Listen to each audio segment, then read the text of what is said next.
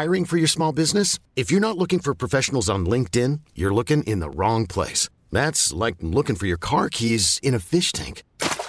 LinkedIn helps you hire professionals you can't find anywhere else, even those who aren't actively searching for a new job but might be open to the perfect role. In a given month, over 70% of LinkedIn users don't even visit other leading job sites. So start looking in the right place. With LinkedIn, you can hire professionals like a professional. Post your free job on linkedin.com/achieve today.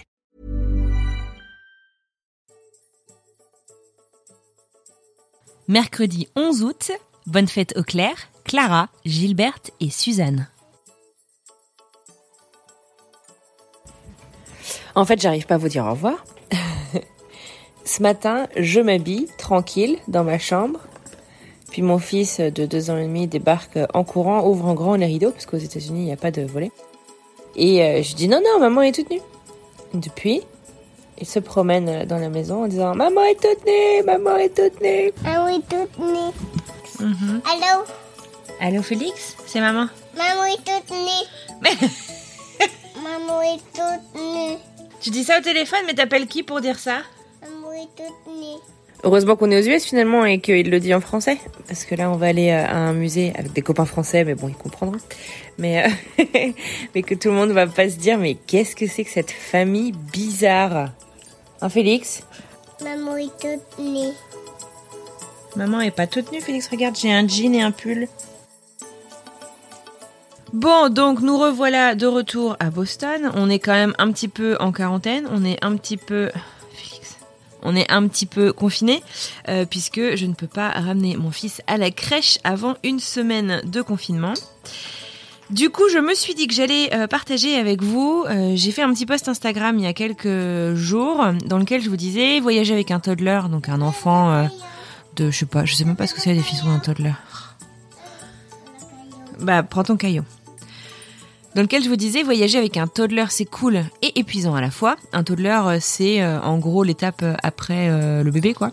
Ils peuvent d'ailleurs encore être un bébé. Je sais pas quelle est la définition exactement d'un toddler.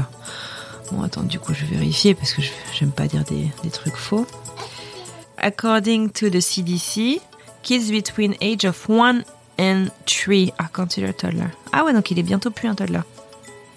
Ah, ok. Bref, et en gros, si vous cherchez sur Instagram, il y a beaucoup de mèmes et tout, des trucs comme ça, sur les toddlers qui sont rigolos. Donc, dans ce post, je racontais que c'était cool en fait d'avoir fait le retour Boston. Je vous en ai parlé dans un épisode à 3 et pas juste maman et Félix parce que c'est beaucoup de taf. Donc c'est chouette, on a voyagé tous les 3, ce qui veut dire entre autres choses que j'ai pu faire pipi toute seule à l'aéroport sans avoir un enfant qui ouvre intempestivement la porte pendant que je suis assise sur la cuvette des toilettes. Est-ce que vous avez des histoires drôles de voyage avec un toddler ou avec un enfant ou juste pas seul ? Et du coup, j'ai eu pas mal de petites histoires que je me suis dit que j'allais vous raconter parce que c'est assez rigolo. Un commentaire qui m'a fait sourire, c'est Futur Chien Guide, le podcast du même nom, qui disait c'est un peu comme voyager en fait avec nos futurs chiens guides. Tu te retrouves à aller avec eux partout jusqu'aux toilettes. Et effectivement, beaucoup d'entre vous semblent s'être retrouvés dans l'anecdote de la porte des toilettes et a priori, c'est arrivé il y a encore 2 jours à Utopia. Désolée Utopia. Sand_Lem nous dit « On a été en Malaisie quand mes enfants avaient 4 et 6 ans. Impossible de les faire dormir ni sur les 2 vols ni sur la correspondance. Résultat, celui qui avait 4 ans s'est endormi dans le train qui nous ramenait chez nous une fois atterri à Charles de Gaulle, un des aéroports de Paris. Il a été absolument impossible de le réveiller jusqu'au moment où on a dû sortir, absolument impossible. Alors qu'on avait tout un tas de valises, on a failli ne jamais sortir de ce train avec cet enfant si lourd et tous ses bagages, avec tous ces passagers qui nous regardaient, galérer sans pour autant nous aider. J'en rigole maintenant, mais j'étais vraiment au bout de ma vie et franchement, j'imagine la colère même que t'as en toi. Les passagers, c'est pas cool les gars quand même. Made in Family nous dit « Mon aîné, 7 ans à l'époque, bloqué dans les toilettes de Charles de Gaulle. » Bah décidément. J'avais sa sœur, 5 ans, avec moi et mon mari attendait avec tous nos sacs cabines dans l'immense file d'attente de la sécurité. On avait déjà fait 1h30 d'attente, il nous restait peu de temps avant le décollage. J'ai finalement trouvé une femme de ménage et avec ce qu'elle avait dans son chariot, on a réussi à ouvrir, mais ça a été 5 minutes hyper longues de stress. Tu m'étonnes, la panique totale. On a Equerny, je sais pas comment ça se dit, qui nous dit exactement la même histoire que toi, ma fille de 2 ans, qui ouvre la porte des toilettes de l'aéroport alors que je fais pipi. Ou Aurore, qui nous dit « J'ai connu la porte qui s'ouvre quand tu fais pipi » et Van. Bien sûr, sur le moment, pas terrible, mais j'en rigole maintenant, moi aussi. On a Trogrelise qui nous dit « Je suis le Pierre Richard du voyage ». Alors ça annonce la couleur. Et comme on est une famille franco-américano-roumaine qui vit en Suède, on multiplie les occasions de vérifier ma Scoomoun légendaire. Avec les enfants, on a déjà erré 24 heures à l'aéroport de Washington Dulles. Ah, faut faire avec les bruitages, désolé. On rentrait de Boston à Paris, orage, correspondante à Dulles ratée. Littéralement 9 billets édités pour des retours par Philadelphie.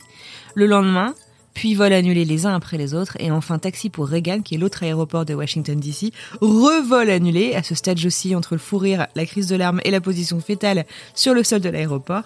Et retour à Logan, qui est l'aéroport de Boston, pour repartir directement à Paris, où nous arrivâmes avec tout de même 28 heures de retard, une mycose et pas de bagages. Et depuis, les enfants, je voyage beaucoup seule avec eux, beaucoup d'explosions de couches, pas mal de Göteborg-Montpellier, qui passe par Amsterdam ou Charles de Gaulle avec 5 heures de retard, et 2 petits garçons qui vomissent. Mention spéciale pour un Paris-San Francisco, seul avec un enfant de 2 ans et demi et un bébé de 4 mois à l'été. Mon conseil, don't, c'est-à-dire ne le faites pas. Je pense que tu bats tout, là. Ma pauvre. On a Alexandra du podcast Histoire de Prénom qui nous dit « J'ai fait le retour de Guadeloupe seule avec ma fille. Mais franchement, ça s'est super bien passé. Toutes les hôtesses, etc. ont été trop sympas avec moi.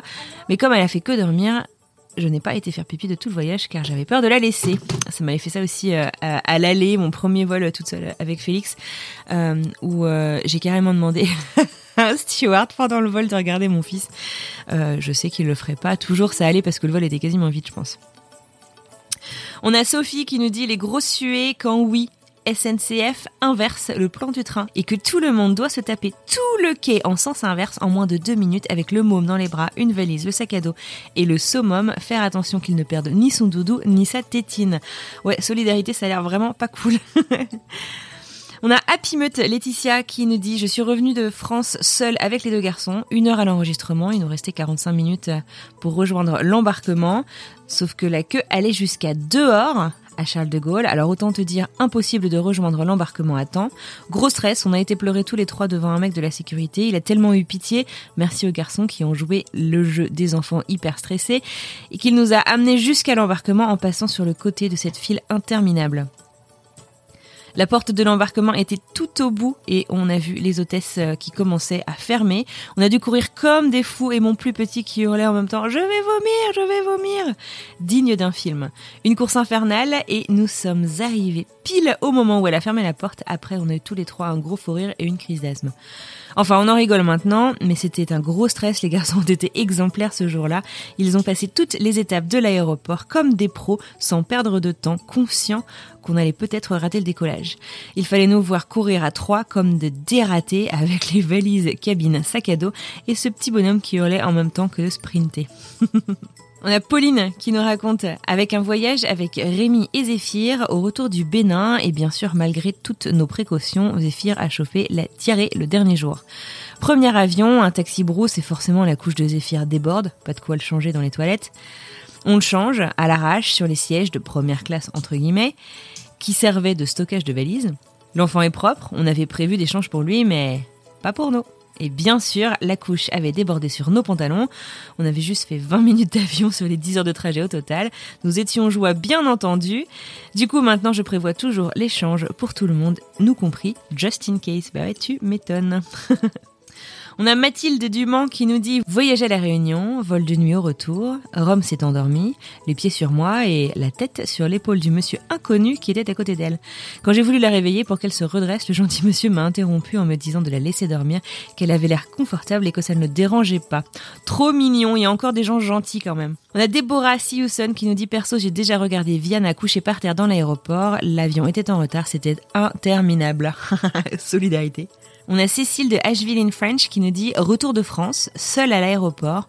On vient de passer la sécurité, les enfants ont besoin d'aller aux toilettes, je les y amène. Et là, au même moment, au micro, ils annoncent le dernier appel pour notre vol.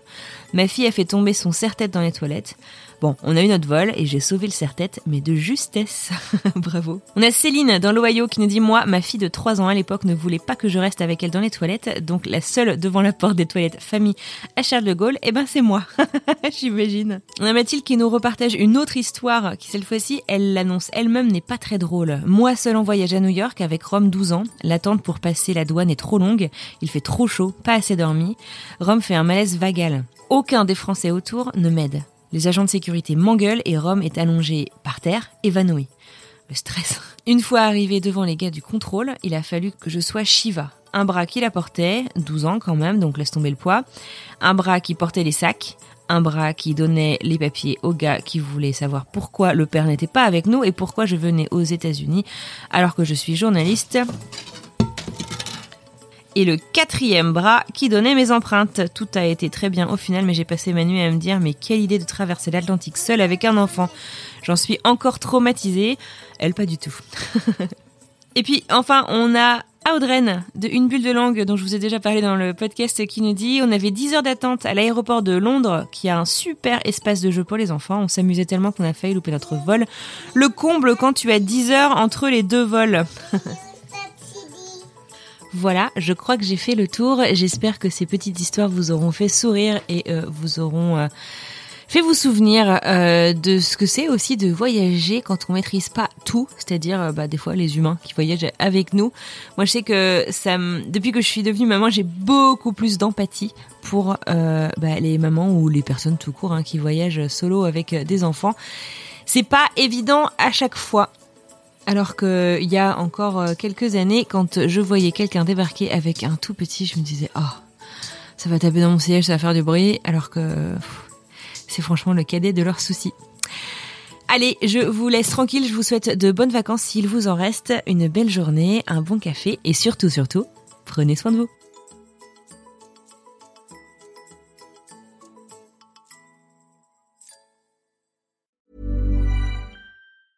Salut, c'est Alexis Buisson, je suis journaliste correspondant à New York pour plusieurs médias français et je travaille au sein de la rédaction de French Morning depuis 2007. À French Morning, j'aime vous raconter des histoires qui vont vous faire parler et réfléchir. Ces derniers mois, j'ai écrit sur les difficultés que rencontrent les migrants africains francophones à New York, la redécouverte par les Américains du compositeur français oublié Joseph Bologne ou encore l'avenir du français dans les universités américaines. Si vous souhaitez soutenir mon travail ainsi que celui de mes collègues, rendez-vous sur frenchmorning.com pour vous abonner.